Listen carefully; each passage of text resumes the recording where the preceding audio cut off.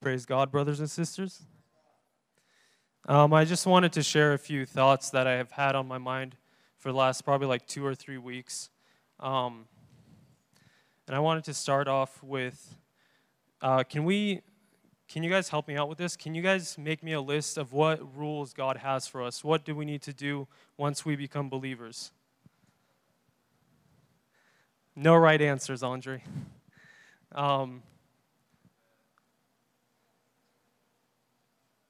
Love one another. Anyone else? Be on the worship teams. Okay, so serving God. Oh, man. What else do we need to do once we become Christians? Love people. Serve people. Okay, let's read in... Actually, what's the most important thing we need to do? Amen, Andre. Did you guys hear what Andre said? Okay, it's written in Matthew 22, verse 34 through 40. The most important thing we can do.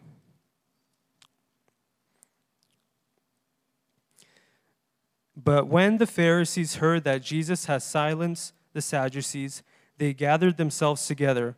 One of them, a lawyer, asked him a question, testing him. "Teacher, which is the greatest commandment in the law?" And he said to him, "You shall love the Lord your God with all your heart and all your soul and with all your mind. This is the greatest and foremost commandment. The second is like it. You shall love your neighbor as yourself. On these two commandments depend the whole law and the prophets." So, these religious groups of people were coming up and they were trying to test Jesus. Before this, they asked him a question about resurrection. If do you guys remember this? If a woman marries someone and her husband dies and then she gets married again and that husband dies and she gets married again, which husband is going to be the husband in heaven? And Jesus answered very wisely and he silenced them. And then the Pharisees decide that they want to also test him. And he says that love the Lord, you shall love the Lord with your God with all your heart, with all your soul, and with all your mind. And with that commandment, you keep the whole law. And I wanted to open to another verse, it's John 14:15.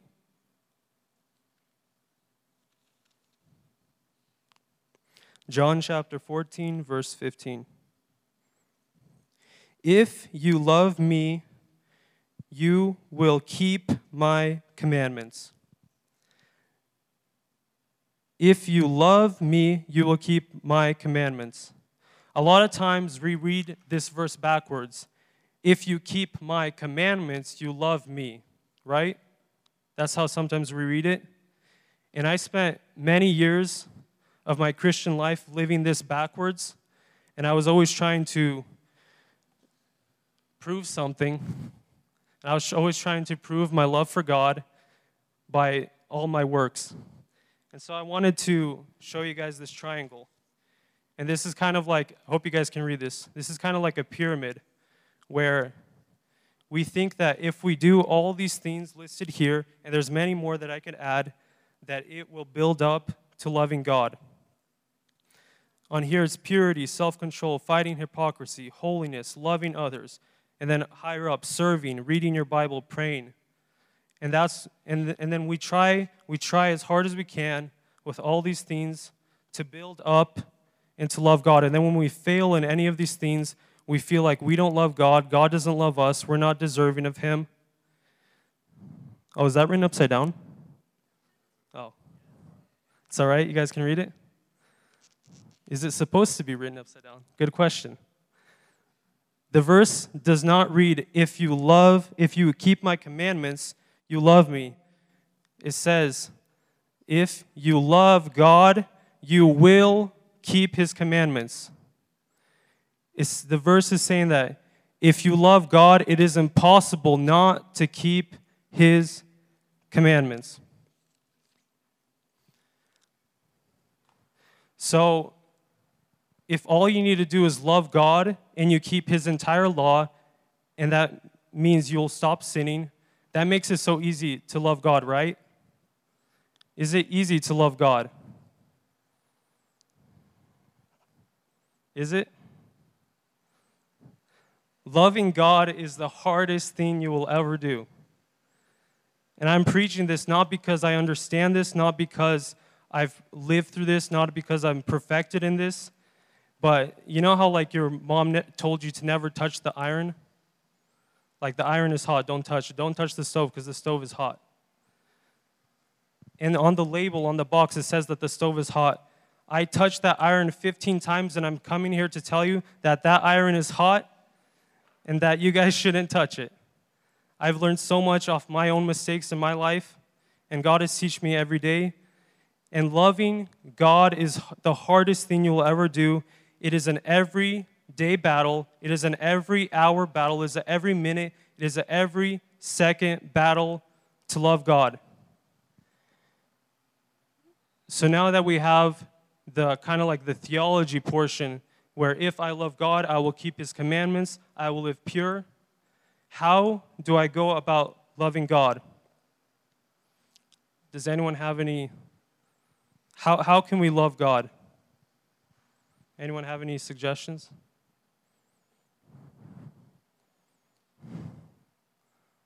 Okay. I like how Apostle Paul puts it. He says, we love him because he loved us first. We love Christ because he loved us first. Before God created the earth, before God created everything, he knew who he was going to create. He knew that his creation would go against him. He knew everything when he was creating the earth, that we were going to sin, that we were going to fall, that Adam and Eve were going to fall, that every day I'm going to go against him. And yet God still creates us, and he sends his son to die for us. And understanding this kind of love, you cannot understand this love. There is no message. I can't say anything for you guys to understand this love. The pastor can't say anything, no message, nothing. It is the power of the Holy Spirit to show you that love in your life. Because if the power of the Holy Spirit shows you that love, you guys know the first church, how these people, once they were converted, what did they do? They sold everything they had. They were going to be persecuted. They're going to be burned at the stake. You cannot have that kind of love towards God. You cannot just by reading or just by hearing someone. It is from the power of the Holy Spirit working in you when you become a believer. Once you understand how important, how we just sang this song that, and I'll never know how much it costs to see my sin upon that cross. Once God shows you a hint of how much his blood costs, how much his blood was poured out for you, that cost, through the Holy Spirit, you will see it. And I think Apostle Paul understood this verse. I think Apostle Paul understood that it is not by the power that men have, it is not by the power that anyone has to show this, but it is the power of God. And I want to read Ephesians 13:9. Ephesians 3:9, sorry. Actually, Ephesians 3, verses 14 through 19. So Paul here is saying that he bows his knees and prays to the Father so that the Holy Spirit may show his abounding love to all the believers. He's saying, for this reason I bow my knees before the Father, from whom every family in heaven and on earth derives its name, and that he would grant you, according to the riches of his glory, to be strengthened with the power through his Spirit in the inner man, so that Christ may dwell in your hearts through faith, and that you, being rooted and grounded in love, may be able to comprehend with all the saints what is the breadth and length and height and depth, and to know the love of Christ which surpasses knowledge, that you may be filled with all the fullness of God. And I was recently just at a teens camp that our church was doing, and you're talking with these teens, and it's almost like there's a wall just separating whatever you're saying between you and them. And you're trying everything you can from your side. You're trying to present them the gospel. You're trying to show them Christ's love. You're trying to show them that Jesus died for them. And it's like a wall, and it's almost like disheartening when you feel that, when you see that. But I just remembered what I was like at their age, and that I remember that how much I didn't want to hear any of this. I've heard it so much from my parents, and I remember I was the same exact way as them. And then on the last day, I just told them, like, hey, I was exactly as you. I had the same desires as you. I had everything. My perspective was just on this world, everything the world can offer me. I didn't want anything from God. I wanted to enjoy as much time as I can in the world. And you can't show them that. The Holy Spirit is the one that shows that love to them. And it's like it's not the greatest example, but so when I was about 13 or 14, there's this mom that came up to my mom, and she, like all Russian parents, she has this daughter, and she's like, hey, like, and I'm standing there, the daughter's standing there, and I'm just like cringing inside, and I'm like, please stop. And she's doing this, and it's like nothing, that's so unnatural. Like that's not how love works. You can't just force two people to get married. And part of loving God is having a personal relationship with God. If you get husband and a wife, right? And what's a healthy relationship? If they just bought a nice house, is a healthy relationship, is love between them where the husband is on one corner and the wife is on the other corner, and whenever they need something, they come together and then they spread apart again? No. Love is when the husband and wife come together, and the husband can talk for hours with the wife, and the wife can talk for hours with the husband, and there's unity between them. And that is the same way, even though this is not the best example, that is the same way with us with Christ. That once we understand the love that surpasses knowledge, you can't even understand it. I'm saying when you understand the love that surpasses knowledge, once you understand that, you have to have that relationship with God. You, like the wife talking to the husband and the husband talking to the wife, how can we talk with God? Through prayer. How can God talk to us? Through the Scripture. And so part of this relationship with God includes you praying sincerely and genuinely before God, and you reading the Word, and God opens up His Word to you. And it's really hard for me, because I can't explain the amount of love that God has for us. And some people have never experienced that love. Some people don't know what that love is. And I believe that if anyone is sincere before God, if anyone is seeking after God, if anyone is reading His Word, if he's like, God, please open up to me. And it's not like you pray and you read your Bible. It's not like you fake it till you make it, you know? the Bible says that if you draw near to God, He draws near to you. If you go and try to seek a relationship, genuinely seek a relationship with God, He will fill you with that love that surpasses knowledge, and that love that surpasses knowledge will be able to defeat sin in your life. Because if you love, can you guys, I kind of mentioned this, that this is an everyday battle, you know? Every hour you battle with your love for God. And you battle for your love for God. And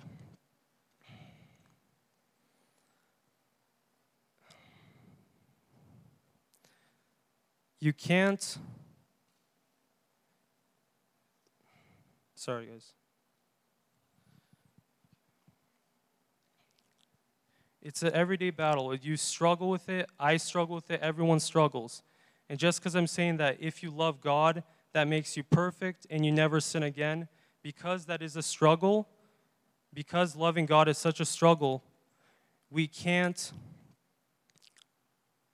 genuinely do it all the time. It's because we live with this sinful nature. We can try as much as we can, but we have this sinful nature that's inside of our life that even after we become a Christian, we still have this sinful nature inside of us, this sinful nature that keeps trying to drag us back. Apostle Paul says that the flesh wages war on the spirit and the spirit on the flesh, and there's an internal battle all the time. And I wanted just to end off with, stop trying to fight your battles on your own. Stop trying to build that triangle. Stop trying to build that pyramid that if I do all these works, that God is going to love me. It's through confessing that you're a sinner before God, and God fills you up with the Holy Spirit, and He fills you with this love that surpasses knowledge, and through that love, you're able to keep His commandments. And this is not, you're not going to be perfect, you're going to struggle, it's going to be every day, but if you seek God genuinely, God opens up to you. Amen. Let's pray. We're going to stand up right now. We're going to read Galatians chapter 4. Then we're going to do the prayer for needs and hear a word from Brother Daniel. So Galatians chapter 4, verse 1. Now I say, as long as the heir is a child, he does not differ at all from a slave, although he is owner of everything. But he is under guardians and managers until the date set by the Father. So also we, while we were children, were held in bondage under the elemental things of the world. But when the fullness of the time came, God sent forth His Son, born of a woman, born under the law, so that He might redeem those who were under the law, that we might receive the adoptions as sons. Because you are sons, God has sent forth the Spirit of His Son into our hearts, crying, Abba, Father. Therefore, you are no longer a slave, but a son. And if a son, then an heir through God. However, at that time, when you did not know God, you were slaves to those which by nature are no gods.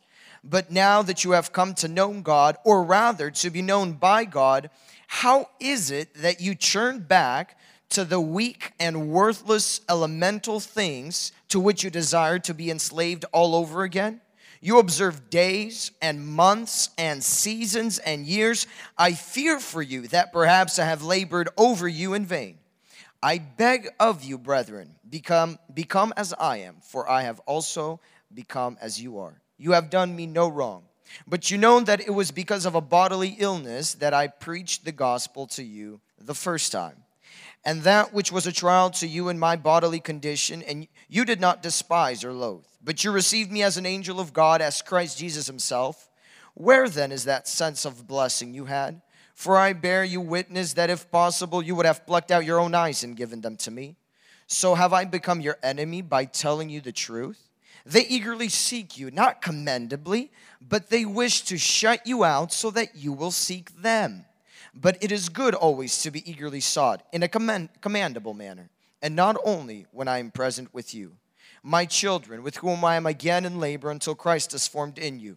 But I could wish to be present with you now and to change my tone, for I am perplexed about you. Tell me, you who want to be under law, do you not listen to the law? For it is written that Abraham had two sons, one by the bondwoman and one by a free woman.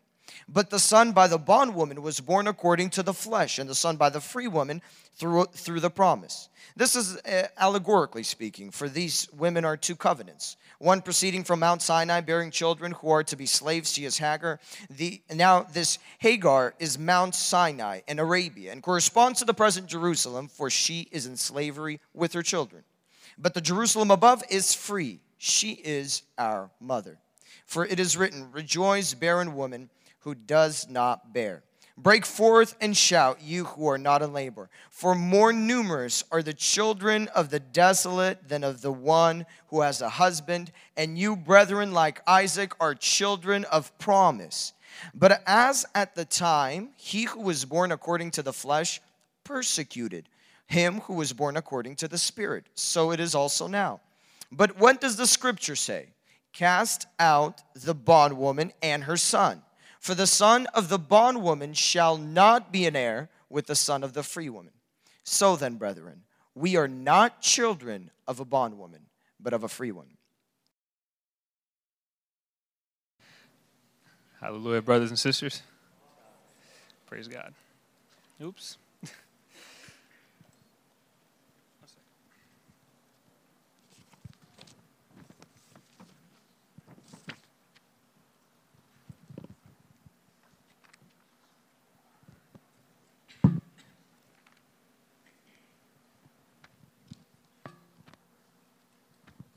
All right.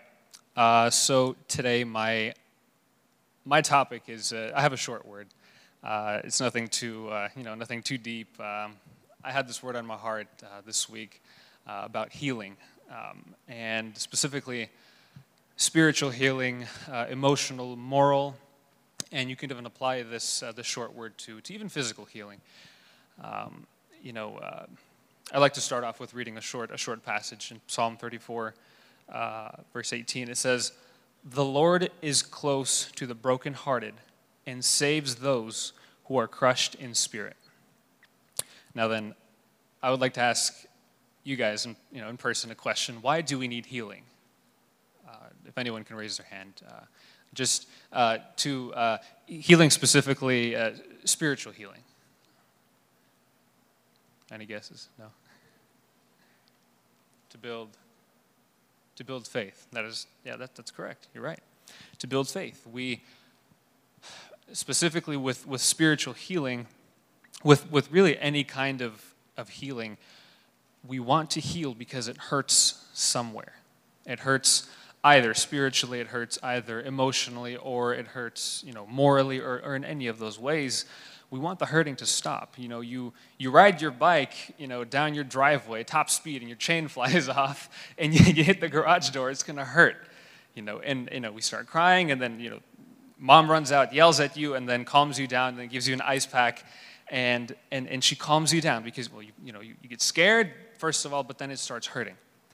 But healing is a process, and it takes time. When you fall off your bike, you get a scab or two, the ice pack will help numb the pain temporarily, right? But it will take time for the wounds to heal completely, a week, 2 weeks, either. Why does it take time, though, right? Specifically for spiritual healing. Let's refer to Scripture. We'll open to 1 Peter chapter 5, verses 6 to 11. Therefore, humble yourselves under the mighty hand of God, that he may exalt you at the proper time, casting all your anxiety on him, because he cares for you. Be of sober spirit, be on the alert. Your adversary, the devil, prowls like a roaring lion seeking someone to devour. But resist him firm in your faith, knowing that the same experiences of suffering are being accomplished by your brethren who are in the world. After you have suffered for a little while, the God of all grace, who called you to his eternal glory in Christ, will himself perfect, confirm, strengthen, and establish you. Look carefully where right, I believe in verse, I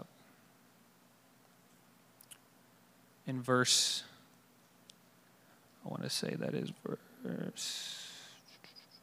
in verse 10. In verse 10 it says, after you have suffered for a little while, right? Specifically this part. Why can't it come immediately? Why can't we just, pray to God and healing comes immediately and fixes us and we're permanently fixed, specifically if you're spiritually either broken or, wounded? I believe the reason why is because God wants to heal us completely. He does not want to temporarily put a Band-Aid on a problem that is much deeper, that will never be fixed unless you address it completely. God wants to make us whole, not, partially fix us, It's like a flesh wound, when you get a cut, the bleeding just stopped, but, you don't go and, work out the next day, you want to take care of it. You don't want to stress it, you need to clean it, you need to take care of it, Same thing with us, And this is where the devil attacks us as people that live in the flesh, is the devil seeks when we are wounded. And even if we go to God and we ask God, help me get through this, help me because you see my pain, we can go to the altar call every statewide service. But if we don't keep on praying and following God, devil will attack us because the wound is fresh. It is very easy to, you get a little cut, and it just heals, and you do this and it starts bleeding again. I did that when I was in kindergarten. I got in trouble when I did that. But okay, how do we resist the devil? Because the devil, again, it says, your adversary, the devil, prowls like a roaring lion seeking someone to devour. I don't know, I saw in the news yesterday a horrible story somewhere in Russia, I believe. There's a circus, and a mother put a 4-year-old daughter on, there's a net, right? And it was like the rink, kind of where they do all it was like a circus, right? And they had lions jumping through hoops and all that stuff. And a mother put her 4-year-old child, on the border, but it was behind the net, right? It was made of wire. It was supposed to withstand something that heavy. And the lioness, obviously they don't feed the animals so that they can do their tricks before the thing, but besides the point, the lioness, while she was performing her trick or whatever she was doing, she took off because she saw the little child behind the fence, pulled up the fence, and clawed the little baby. It's a horrible story. I mean, the baby's okay. She's in the hospital, but that goes to show is that a lion won't attack somebody strong. It will seek for somebody weak, somebody that is wounded, the weaker one. And even in nature, a lion will seek a wounded prey first. How do we resist that, right? In verse 9, it says, resist him firm in your faith, knowing that the same experiences of suffering are being accomplished by your brethren who are in the world. Right? In other words, we need to help each other. If we want to withstand the devil, we need to be around people that are either going through the same thing that we're going through, or surround ourselves by people who have already been through what we've been through so that they can give us wisdom and advice. In James 5:16, it says, confess your faults one to another and pray one for another that you may be healed. The effectual, fervent prayer of a righteous man availeth much. I hope I said that right. So we must, again, be in fellowship with people that are either going through the same thing as we're going through to essentially make it easier to stand up against the devil.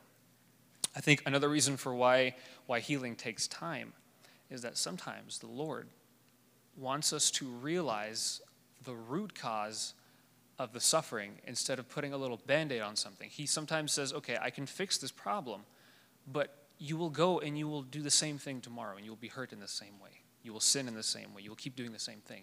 So a lot of times when we're hurt, God gives us time to heal, but also realize what is causing the pain, what is causing the suffering, not just on the surface, to fix the true root of the problem.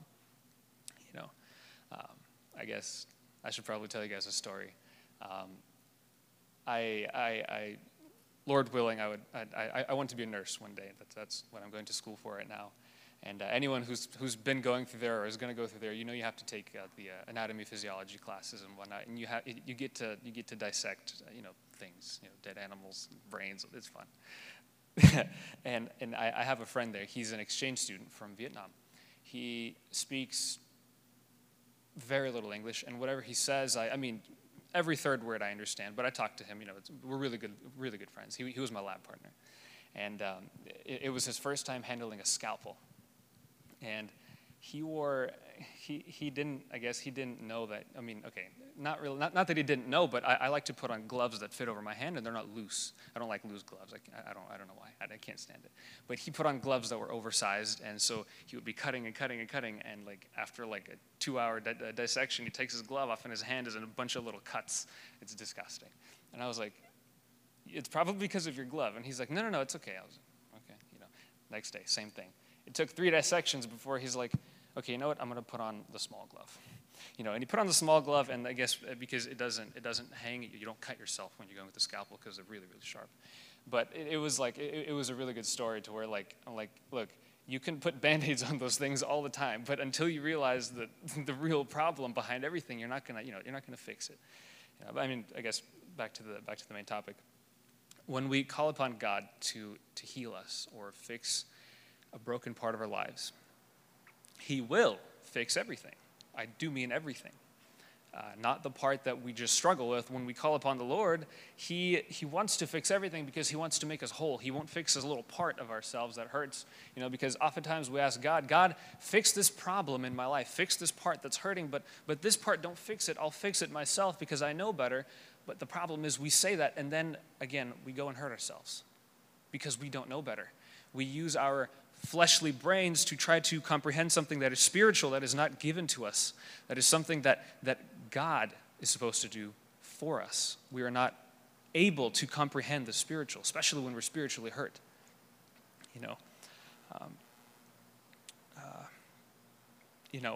A lot of times even we'll give everything to the Lord. I'm like, Lord, fix everything in my life, every little problem, and He'll go start fixing everything, and it feels good. But then at some point, just like my own dad, I'll bring him as an example. He'll go to the doctor for something, and he'll get his medicine. And this is not just my dad, this is a lot of people. He'll take it until he starts feeling good for the first 2 weeks, then he forgets about it, and then it comes back, and he should have been taking his medicine consistently, but that also happens in the spiritual world too. We ask God to heal us, and He starts healing us, and we start to feel better. We start to feel like we got this, we can do this, we can go, and then we let go of God and say, God, I got this, I can do this myself, and then you go, and because you didn't heal completely, you're wounded again. The same wound is cut open, and the devil's he's gonna use that to his advantage. So I'll go back to, again, 1 Peter chapter 5, verse 6. It says, humble yourselves under the mighty hand of God, that He may exalt you at the proper time, casting all your anxiety on Him because He cares for you. Amen. Praise God, brothers and sisters. How's everybody doing? Good. Who came to the youth tonight willingly? And then I assume the rest, somebody made you come. Today, I'll try to fit in within the 15 minutes that we have left, unless you willingly want to stay over. That's a good one, right? Well, my topic today, I called it a willing mind. A willing mind. And then I was thinking of a good introduction, and one of my coworkers today unknowingly gave me the introduction.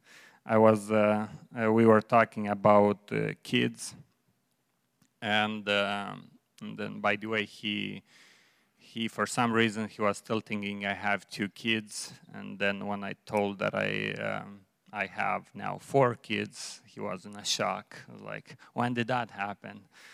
So yeah, I had my third daughter a month ago, so I'm a blessed man.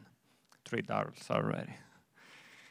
And we were talking school and where his kids went private versus public, and then he was. I almost went to a Catholic school because my mom really wanted me to make me a Catholic. And he kind of started telling me the story that his mom kind of forced him to take his first communion, kind of they have the whole ritual, kind of, and then made him do all these things, go to Catholic church and all this, and then he is like, she only did it until I became a teenager when I had my own will. At that point, I said, you're not going to make me do this anymore. So he kind of like bailed out and then kind of went just to public schools. And he's like, now she's passed away, but I think she's still yelling at me from the other side that I didn't go to a Catholic school and I didn't become what she wanted me to become. Because she was that dead set on making me kind of become what she wanted, but I turned this kid that not what she wanted. And then I was thinking, so basically became to a point in his life where his will kind of took over. It's like he wasn't doing the will of his mother anymore. It's like he had his own will and wanted to do his own things in life. And probably some of you either are past this point or thinking that eventually you'll get to a point where you're going to do your own will and parents won't tell you what to do. I remember I don't know, when I was 15, 16 years old, I was counting. Probably by the 18 years, when I would be 18, probably they'll still tell me what to do, but probably by 20 years old, I should be able to kind of tell them what I want to do, kind of thing. So it's like, I think everybody gets to this period in life when becomes to a point where you want to do your own will. And the passage that I want to read today, that's the base for the sermon, is in 1 Chronicles chapter 28, verse 9. 1 Chronicles chapter 28, verse 9. And this is when David is kind of handing over the kingdom to Solomon. And it says, "As for you, my son Solomon, know the God of your father and serve him with a whole heart and a willing mind. For the Lord searches all hearts and understands every intent of the thoughts. If you seek him, he will let you find him. But if you forsake him, he will reject you forever." And in the Russian translation, I think it's at всей душе. It kind of doesn't really give you this meaning. I think looking in all the English translation, they all use this willing mind kind of phrase. And I think this is from what I've said, this is probably the only place in Bible where this phrase is used, a willing mind. And at this point, I think David kind of realizes that he doesn't know Solomon's heart. Only God knows what's in his heart. Because to this point, probably Solomon was kind of like any other of his sons. He had to follow probably some kind of rules. He had to follow some kind of rituals. He had to do this and that. And then, but this point came where he's king now, and he could make whatever decision he wanted. And David realized, like, not knowing what was on his mind, kind of like, maybe from the outside he just behaved like a good kid, but you never know kind of what's in the person's heart. And he's probably emphasizing this to Solomon. He probably had a lot of things ready for him. A lot of earthly things that he had accumulated throughout his life. But he's saying, but for you, my son, know the God of your father. He's like, I've served God. I know who God is. And then he's like, and serve him with a whole heart and a willing mind, because God knows and searches the heart, and he knows the intent, what do you want to do, what's on your heart. And if you're going to seek him, he'll let you find him. But if not, he will forsake you forever. And then as I was thinking about this topic, you probably all heard the public oath of office, kind of when it's giving to senators and everybody holds public office.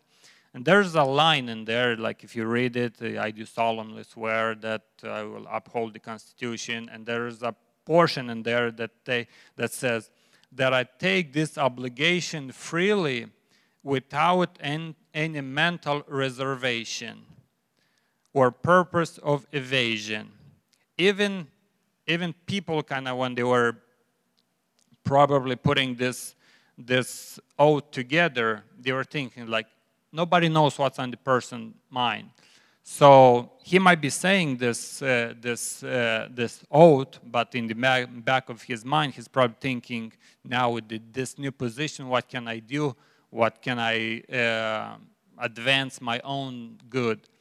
And it's like without mental reservation, that like in the back of your mind, you don't have anything that kind of thinks otherwise or wants to do otherwise. And same thing with us. Probably you've heard this example a lot of times when the kid is standing in the back seat, and the parents are telling him to sit down, and he doesn't want to sit, and the parents make him sit down, and he's like, well, I'm sitting down, but inside I'm still standing. Kind of like there's a lot of this in our lives that we might be, well, I'm behaving like this, or I'm doing this, but inside I'm the opposite of what you may see on the outside. And another I guess example I want to share, maybe a confession, I guess would be probably was, I think, 2005, 2006. I was working at Home Depot, and it was the New Year night, and there's another one coming up. And as always, I stayed probably until like 6 o'clock. And then I had to go to work at 7 o'clock. I don't know why they opened Home Depot at 7 on New Year's Day. But I was scheduled to work from 7 to 3. And of course, the youth they were planning to go to the mountains at 11 or 12. So I had this idea, it's like, I'm going to go, do everything that I'm supposed to do. It's like, it's New Year, everybody. There's nobody in Home Depot. I'll talk to the manager, they'll let me go, and I'll enjoy go with the youth. So I go there, and in the morning at 7, so I didn't sleep the whole night, so I was going to work the whole day. So I was like, can I just finish what I have to do and then go home? And they're like, nope, you can't go home. I was like, but there's nobody here. Like, nope, you can't do it. So, and then I went to a different manager, like, nope. So, like, but I was, and it kind of got me so frustrated. It was like, this is not fair. It's like, why don't they let me go? So that day, I still remember that I went outside. I had places where to hide because I was working outside pushing carts. So that day, pretty much, I didn't do anything. Like, even though I was there, present at work, but I didn't do anything. Because why? I was unwilling to do anything. Because I had kind of like inside of me my own reasons of why, not that I was right, but I was like this rebellion, kind of I'm not going to do this, I'm not going to do that. And I was thinking probably in our life when we're serving the Lord, sometimes we don't want to get involved in or serve the Lord because we have our own reasons. Because now we have our own, I'm not because, and there's God probably a lot of reasons. Because if your heart is willing to do something, you probably don't even need to be asked. You're willing to do that thing. Like if they said, do this and this until 10 o'clock and you're free to go. I probably would have swept at Home Depot by 10 o'clock. Because that kind of like, that kind of in my eyes kind of made me like, okay, it's something that I'm willing to sacrifice. And same thing in our spiritual life. Like if we don't see a goal, or if we're thinking like it's not worth it, we're starting to find all the other reasons not to get involved in the youth or not to get involved in anything. And then another verse in the Bible I want to read is Romans chapter 8, verse 6 through 8. For the mind set on the flesh is death, but the mind set on the spirit is life and peace. Because the mind set on the flesh is hostile toward God. For it does not subject itself to the law of God, for it's not even able to do so. And those who are in the flesh cannot please God. Right now you're probably making your own decisions for life, your own goals, your own kind of desires, your own kind of vision, what do you want to do. But search and see why are you doing those things? What's the why behind your goals, and why are you willing to sacrifice the maybe serving God for something else? And another example of this setting the mind on the flesh and worldly things. A couple days ago, I saw in the news, probably not many was in Russia, those that still believe in the communism. They celebrated the 100 years of this youth organization called Komsomol, and it started in 1918 when they started this youth, and then in the 60s, the youth back in the 60s, they did this time capsule, kind of wrote kind of all their goals and the vision for the future, and kind of thinking so to be opened on the 100 years anniversary. So when they opened this thing up, and it says like the youth of the 60s to the youth of the 2018, and it's underneath it says, well, by this time you probably achieved all the goals of the communists. By this time the country is probably flourishing, and they had this like vision and goals, and everybody's laughing because none of those got achieved.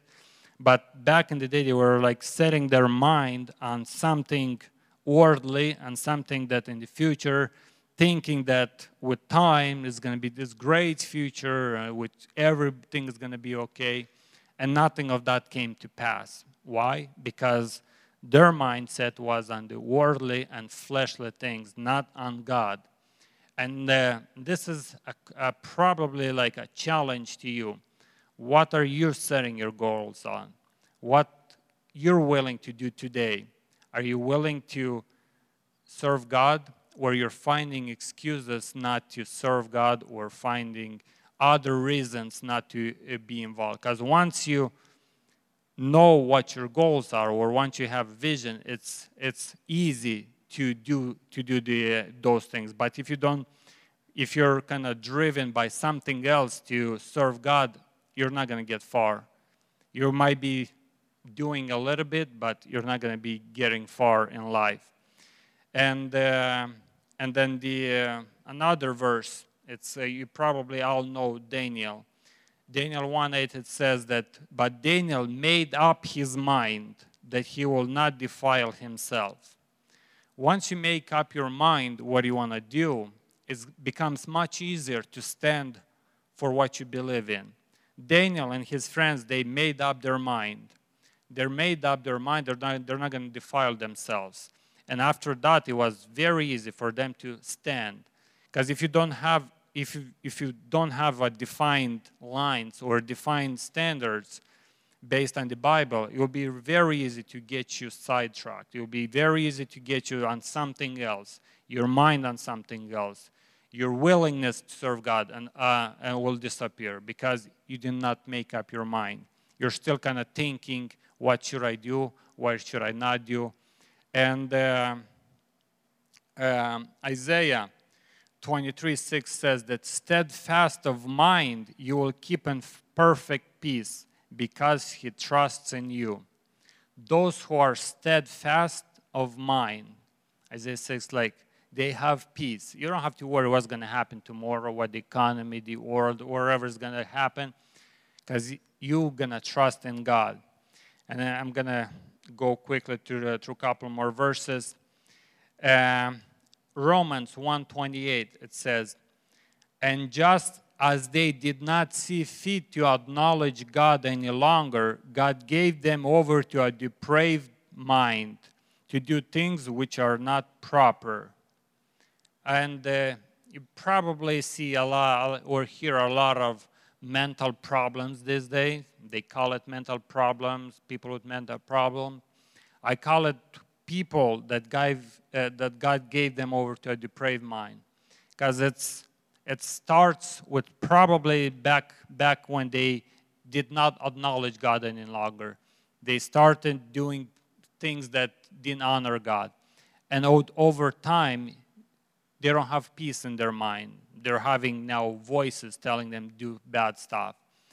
Because they did not trust God. They were not willing to serve God. Their mind was on something else. And then same Romans chapter 12 verse 2.